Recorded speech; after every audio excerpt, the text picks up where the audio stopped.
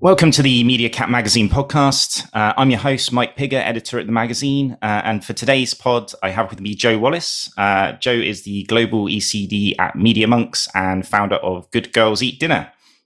She's also amassed a plethora of accolades in her career, including Campaign and Creative equals 30 Creative Trailblazers, the Dots 100 Trailblazers, Young Creative Council's Badass Girl, Pitch Magazine's Superwoman.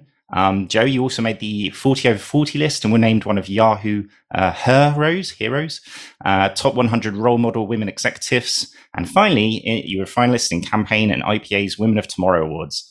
So not even mentioning the fact you've won a gold can line and other things. But I'll stop there. You know what you've won. I just wanted to, tell other people. But welcome, Jo. Hi, thank you for having me. I think I got through that quite well. I didn't mess up. Sorry to have such a list.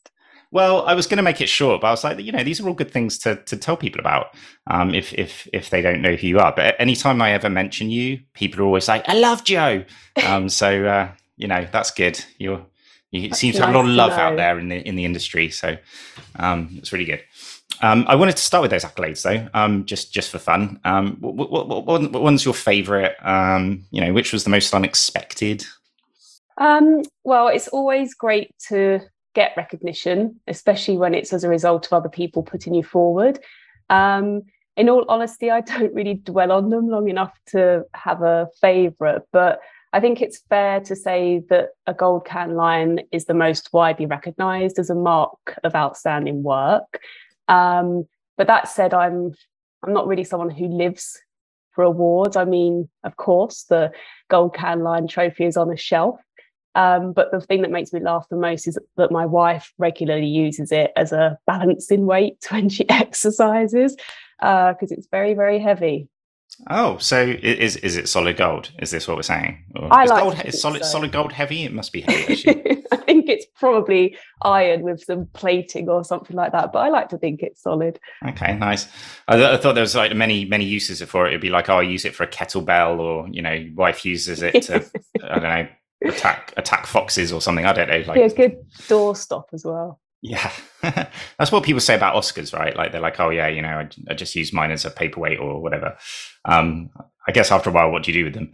I suppose, yeah, with awards, is it strange? Like, I'm sort of dwelling on this a little bit, but like, you step into a room and people are like, oh my God, it's multi award winner Jo. Like, does that ever enter your thoughts when you're like talking to, I don't know, junior people you encounter in the workplace? No. I mean, for a start, there's a lot of people that have won a lot more awards than I have. I don't know whether there's really any genuine fame attached to advertising awards. I mean, like I say, it's brilliant to win them, and I'm really proud to have created work or led work that picked them up. But I think they're a bit of a bonus rather than the main thing. I think I'd rather kind of be known for work that's effective and talked about. And often, that kind of goes hand in hand with winning awards.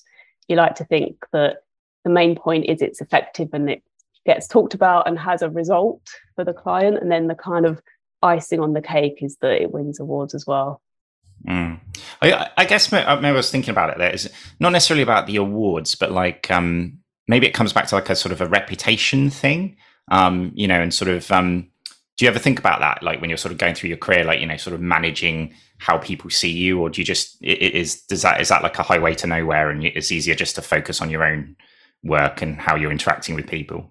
I think what's really interesting is if I do hear, like, for example, when you said, oh, when I say Jo Wallace, people say, I love her. And I would never imagine that that's going on. So it's really surprising but lovely to hear that kind of feedback. And without sounding like I'm blowing my own trumpet, I have heard people say really lovely things about me, and it is wonderful. I don't have any idea how you control that other than just being yourself. And I like to think that throughout my career, I've kind of had to learn as I go along how to be the kind of leader I want to be. I didn't really have any female examples. I didn't want to just try and be a man, even though I had wonderful male leader examples. So I guess I kind of worked out who I wanted to be as I went. And I think I'm really comfortable with just being myself and being, there for my team and helping them do the best work they possibly can. And I think it's kind of paid off. It's kind of interesting because it's like, it's like, is there a sort of a way to be a nice leader or a nice person in business without, being seen as a pushover versus, that kind of, like you say, the sort of the manly approach to leadership where you got your big swinging manhood, shall we say, as you're entering the room and, dominating conversations, etc. And like, I suppose like in marketing advertising, like, it's often seen from the outside as kind of a sort of cutthroat in industry and environment, I guess on the agency side, pitching for business, etc. And then, just trying to manage clients and things like that. Like, that sort of nice way to be. I guess it does pay dividends, but is it a sort of a fine line? Is it a tricky thing to kind of navigate, or is it just sort of, that's just how you are and that's how you've always wanted to be? I think it's impossible to kind of pretend and play a part.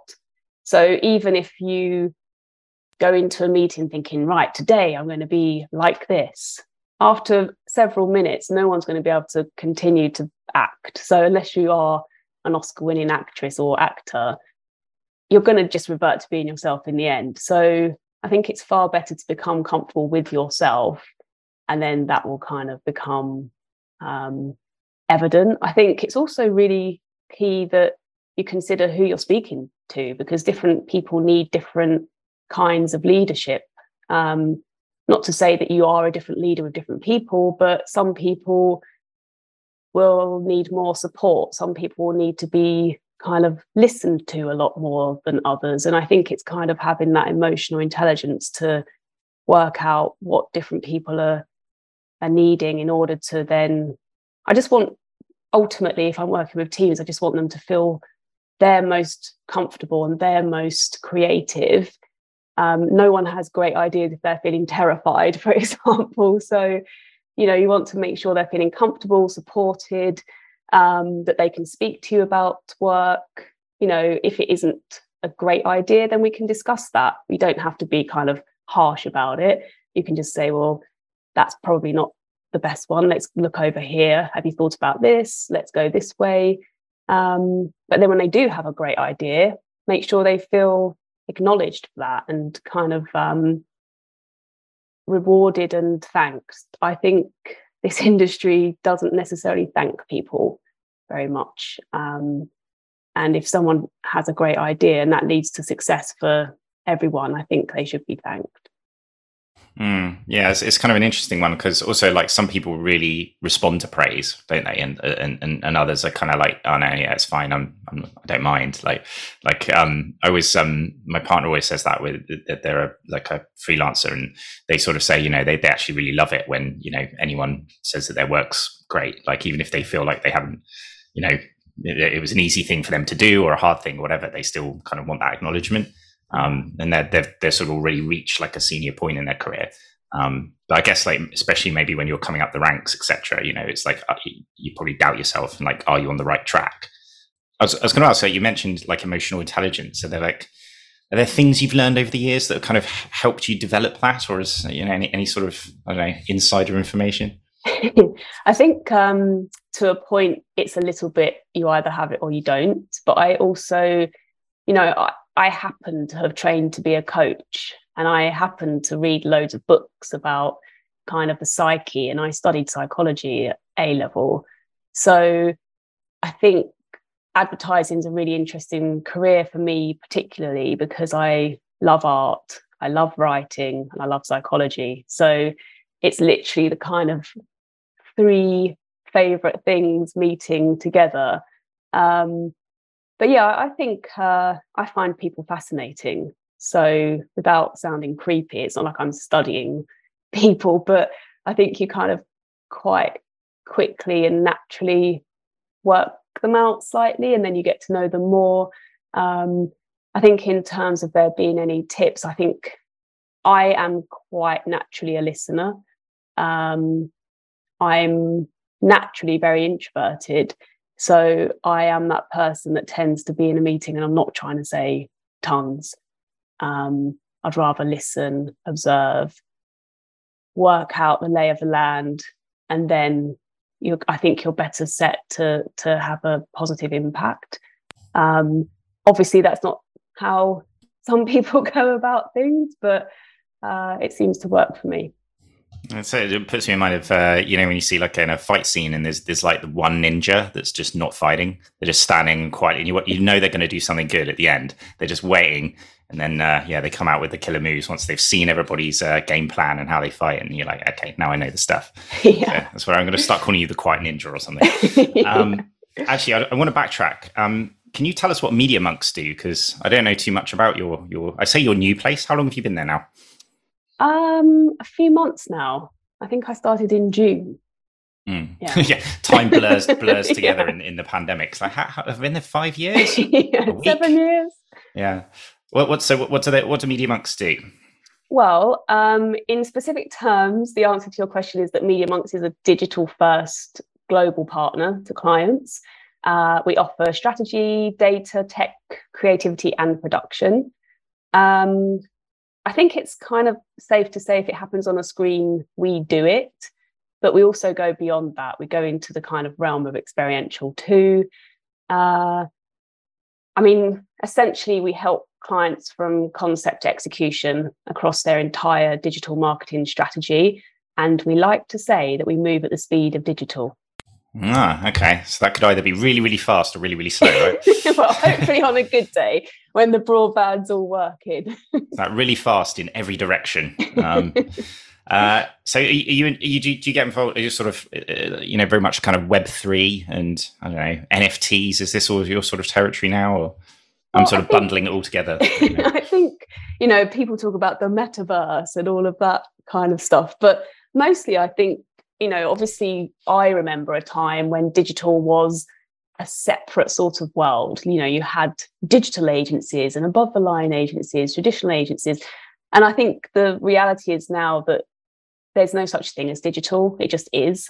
It is the way that we live. We all live incredibly digital lives. And, Gen Z, for example, will spend most of their life in that world. So I think it's really just moving forwards, just as when TV came out, we, became far more aware and into that space. And it's naturally happened that digital just is. It is everything. And one of the things I mentioned in the intro was you're the founder of Good Girls Eat Dinner. Or did you found that in 2016? Now it feels like a long time ago now. Thinking about it, it was 2015, July 2015. God. Yeah, so just over 7 years ago, which is crazy. Can you give us a quick intro as to Good Girls Eat Dinner? And I think there's a podcast side of it coming soon as well. Hopefully, yes. So I launched Good Girls Eat Dinner with one simple mission. So it was to serve up inspiring female role models across the creative industries, and to do so in a setting that doesn't feel remotely like a conference. Not that there's anything wrong with conferences, but I wanted to do something that was incredibly kind of real and sociable and almost not really attached to work, even though it's a very kind of relevant thing to people's work. I didn't want it to be, oh, here I am going to something that's outside of the office maybe, but it still feels like work. I wanted it to feel completely sociable.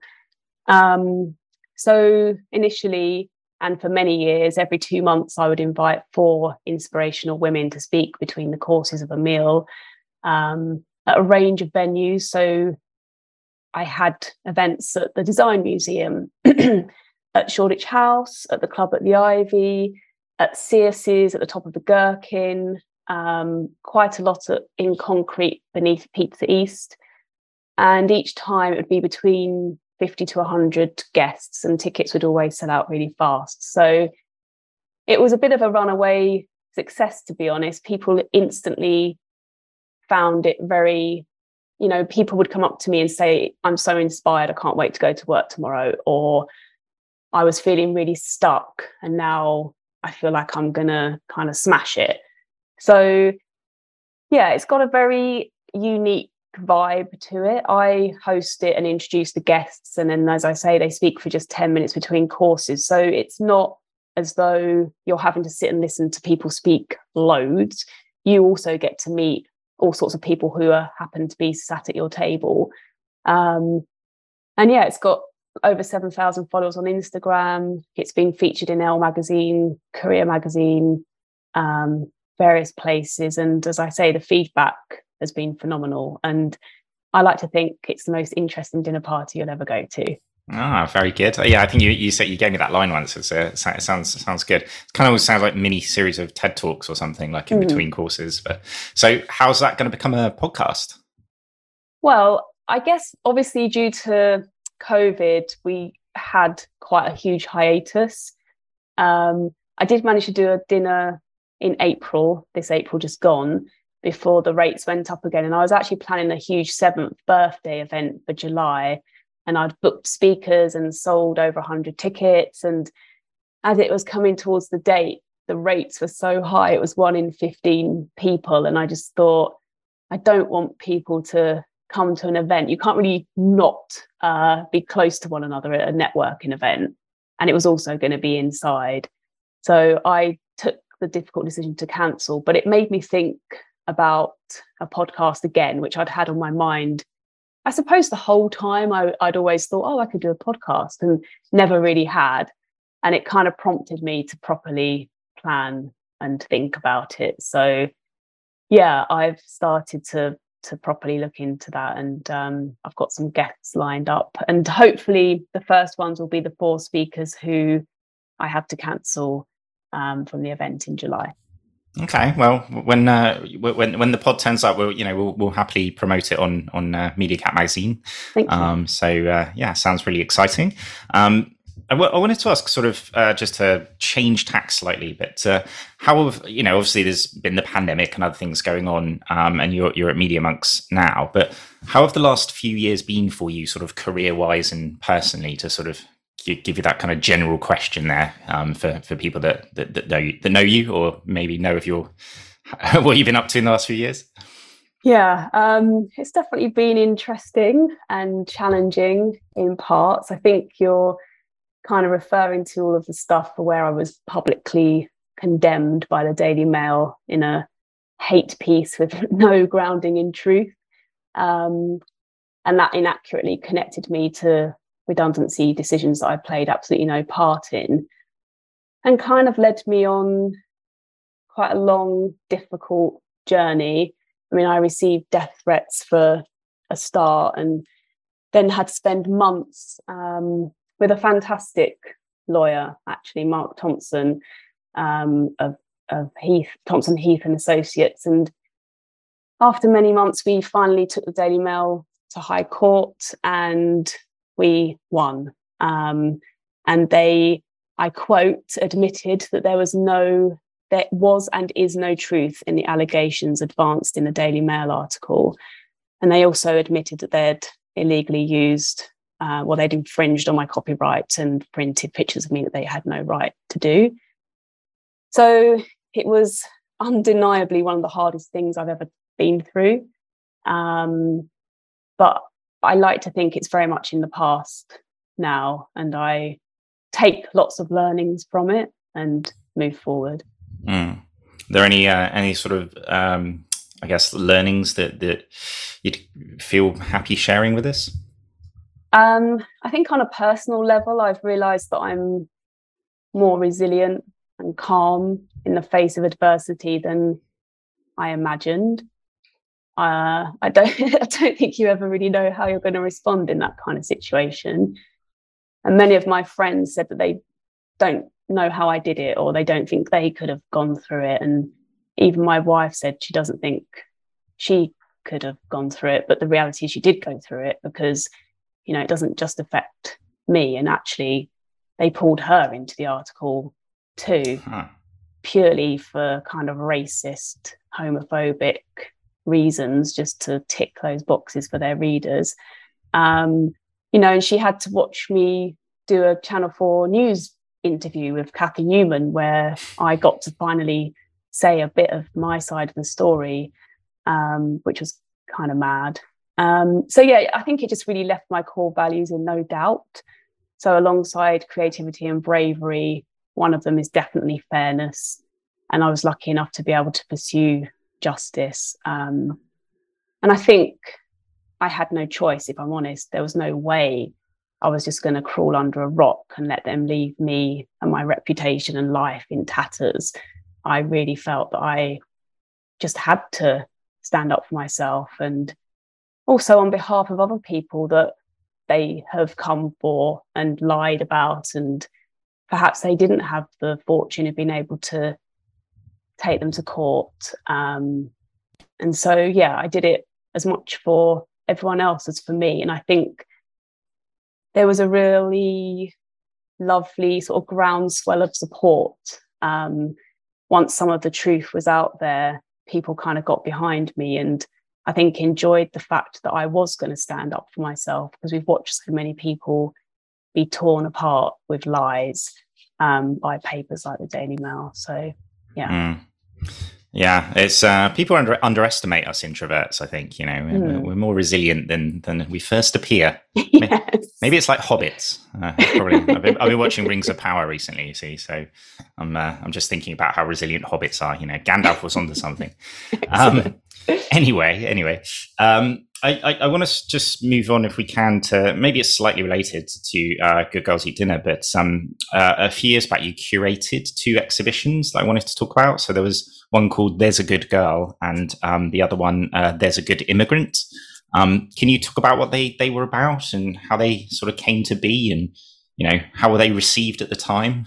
Good or bad? Maybe better than these days. I don't know, in our toxic England that we seem to be in. I think so. So the first one was at the end of 2014, which now sounds ages ago. And it was while I was at Saatchi & Saatchi, and I was a creative director there. And I was asked to give a talk about being a female creative director, because if you're not aware, I think at that point, I don't know what the stats are now, but at that point, only 9 to 12% of creative directors were women.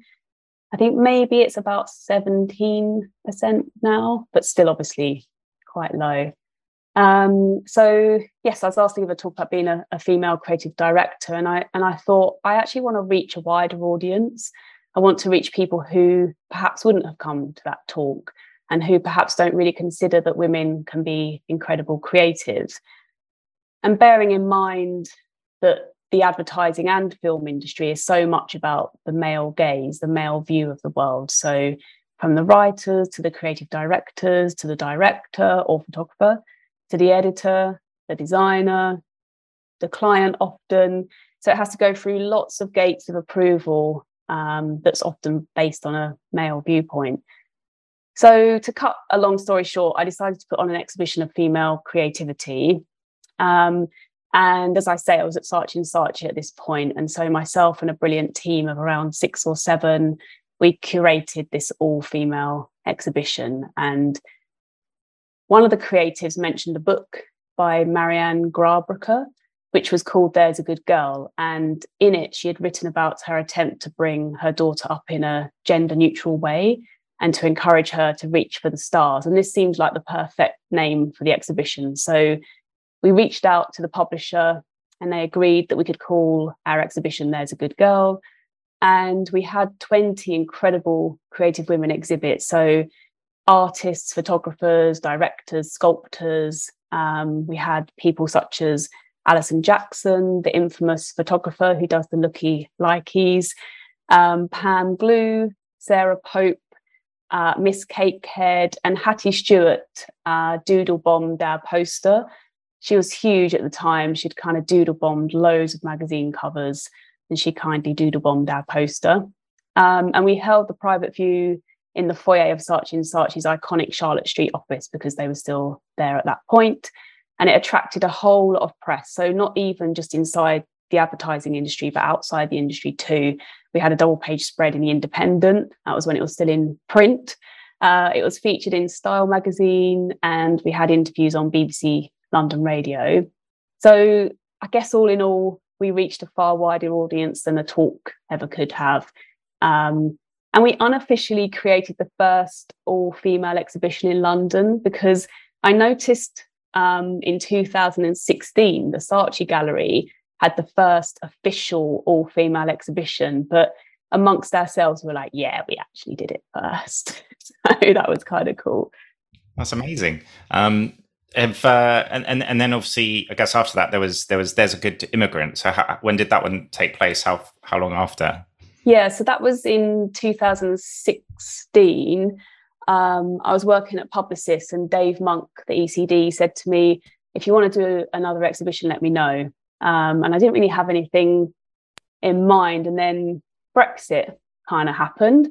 And following the vote to Brexit, hate crime doubled against migrants in the UK. And I was really horrified by these stats. And I wanted to highlight the positive impact of migration for British culture and creativity, to kind of like prompt more conversation around it. So yeah, I then co-curated a second exhibition called There's a Good Immigrant, and it celebrated and showcased artists who were migrants themselves, or whose work encourages reflections on migrants, or they were second generation migrants. So contributors included Bob and Roberta Smith, Dave Bonagidi, who also created the poster, various kind of spoken word artists such as Behind the Netra, and there was also an animated virtual reality piece by Aardman, which was a piece where you could kind of almost go into it and experience the harrowing migrant journey based on real life BBC News stories. So yeah, it joined and further promoted the debate around the importance of diversity in advertising and beyond. And it also raised $2,500 for the arts charity Institute of International Visual Arts, which is a visual arts organisation that's dedicated to developing an artistic programme to challenge conventional notions of diversity and difference. Oh, sounds great.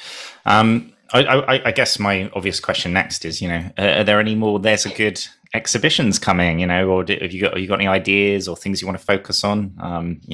England seems to be imploding and into a hellscape at the moment. So it feels like there's lots of things that could be tackled. I think, I agree. I would love to do another one. I've not given it a ton of thought, but I think if I was going to do one off the top of my head, I'd do There's a Good Leader, because I think there should be much more conversation around leadership in this country, or rather the lack of good leadership. Yeah. I think definitely we would fully support anything you do there, because I remember when you did the There's a Good Immigrant one when I was editor at the Marketing Society, and we promoted that, and it was really great.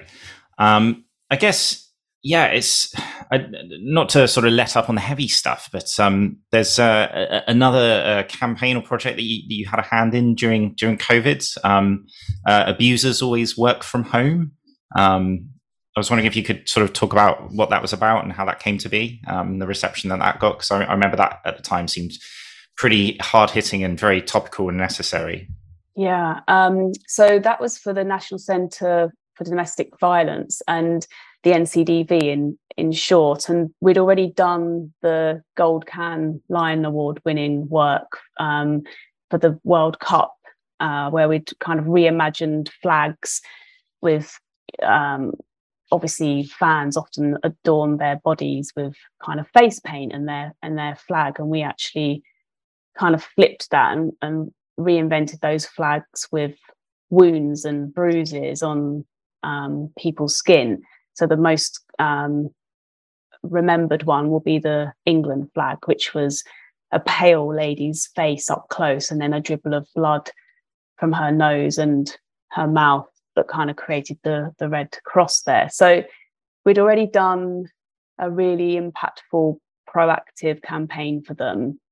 And then when the pandemic hit and lockdown came into force, obviously that was great to help halt the spread of the virus. But what quickly became apparent was that it put domestic abuse victims' life at greater risk, because now they were essentially locked in with their abuser with no escape. And obviously tensions were very high. So myself and a creative team noticed that reports of domestic abuse were soaring. I think it was 49% up during lockdown, according to a Crime Stoppers figure. So we very quickly started to think of ideas, and we basically turned the campaign around in just 3 weeks. And we had a female director. It was an all-female team, as it happened. And we recorded a film that sort of followed the life of a seemingly perfect family and the impact of abuse in that house, and the fact that, you know, abusers always work from home. And then we simply created posters that expressed the fact that abusers always work from home. And I think at a time when we were all getting our head around this new world of working from home, it really triggered a sort of insight of like, oh wow, yeah, abusers are literally, not always, but often working from home too. So the campaign generated a lot of earned media across news platforms, and also, most importantly, it led to a 25% increase in calls to the NCDV. And what they do is they enable people to get a free protective injunction, and these can often be life-saving. So the fact that they had they hadn't had a huge amount of awareness until the campaigns we did for them, because they don't have the budget to advertise their services. So the fact that they had a 25% increase in calls meant that not only were people now aware of them, but also that the need was very much there. So yeah, that was fantastic. And then it went on to win lots of awards as well, such as a Gold British Arrow, Epica Awards and Caples Awards. So yeah, it was really successful.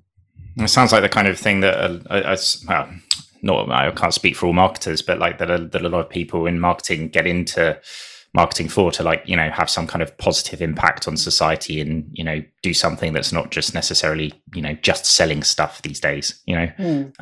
So it feels like a really, really sort of great campaign. We'll put a link in the show notes to it as well, and to all the things that we've spoken about. I know we're running out of time, so I just want to finish up with a couple of bits of picking your brains finally.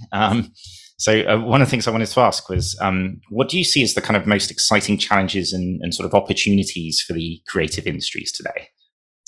I think a part of it is kind of knowing that, as we touched on before, that everything, like life, just is digital, and most physical purchases even involve digital experience now.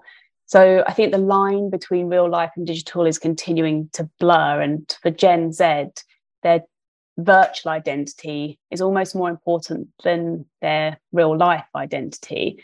So more and more audiences want experiences to be expressive, meaningful, and ownable. So the challenge and opportunity is that successful brands are the ones that are going to bring meaning and community and cultural relevance to those audience interactions. And I think the important bit there is that this really calls for crystal clear understanding of emerging consumer behaviours and a switched on team to deliver that work.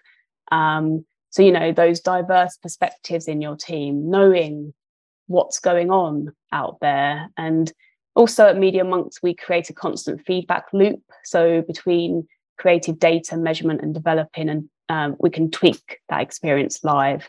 So yeah, there's a huge load of potential there that will be exciting to uncover. Good stuff. Very final question then. I guess what advice do you have? Any advice for young creatives looking to get into the advertising industry these days? Yeah, I think as I touched on before, kind of be yourself and really, really be curious. Be sure to keep being inspired from outside influences. I think it's really important, and it's such a basic thing, but you've got to fill up your creativity tank. So whether it's films, exhibitions, books, I think if you aren't filling up your creativity tank and you're kind of just running on empty, it will really show in the work. Yeah, no, that makes a hell of a lot of sense. Yeah, get out into the world. I think it's always a good one, isn't it? It's like you're just sitting inside. It's like you know, you're limiting yourself a bit. Obviously, you can get lots of creativity from, like you say, reading books and staying inside. But there's lots of stuff in the world. Cool. Well, just thank you so much, Jo, for coming on the Media Cat Magazine podcast. Thank you.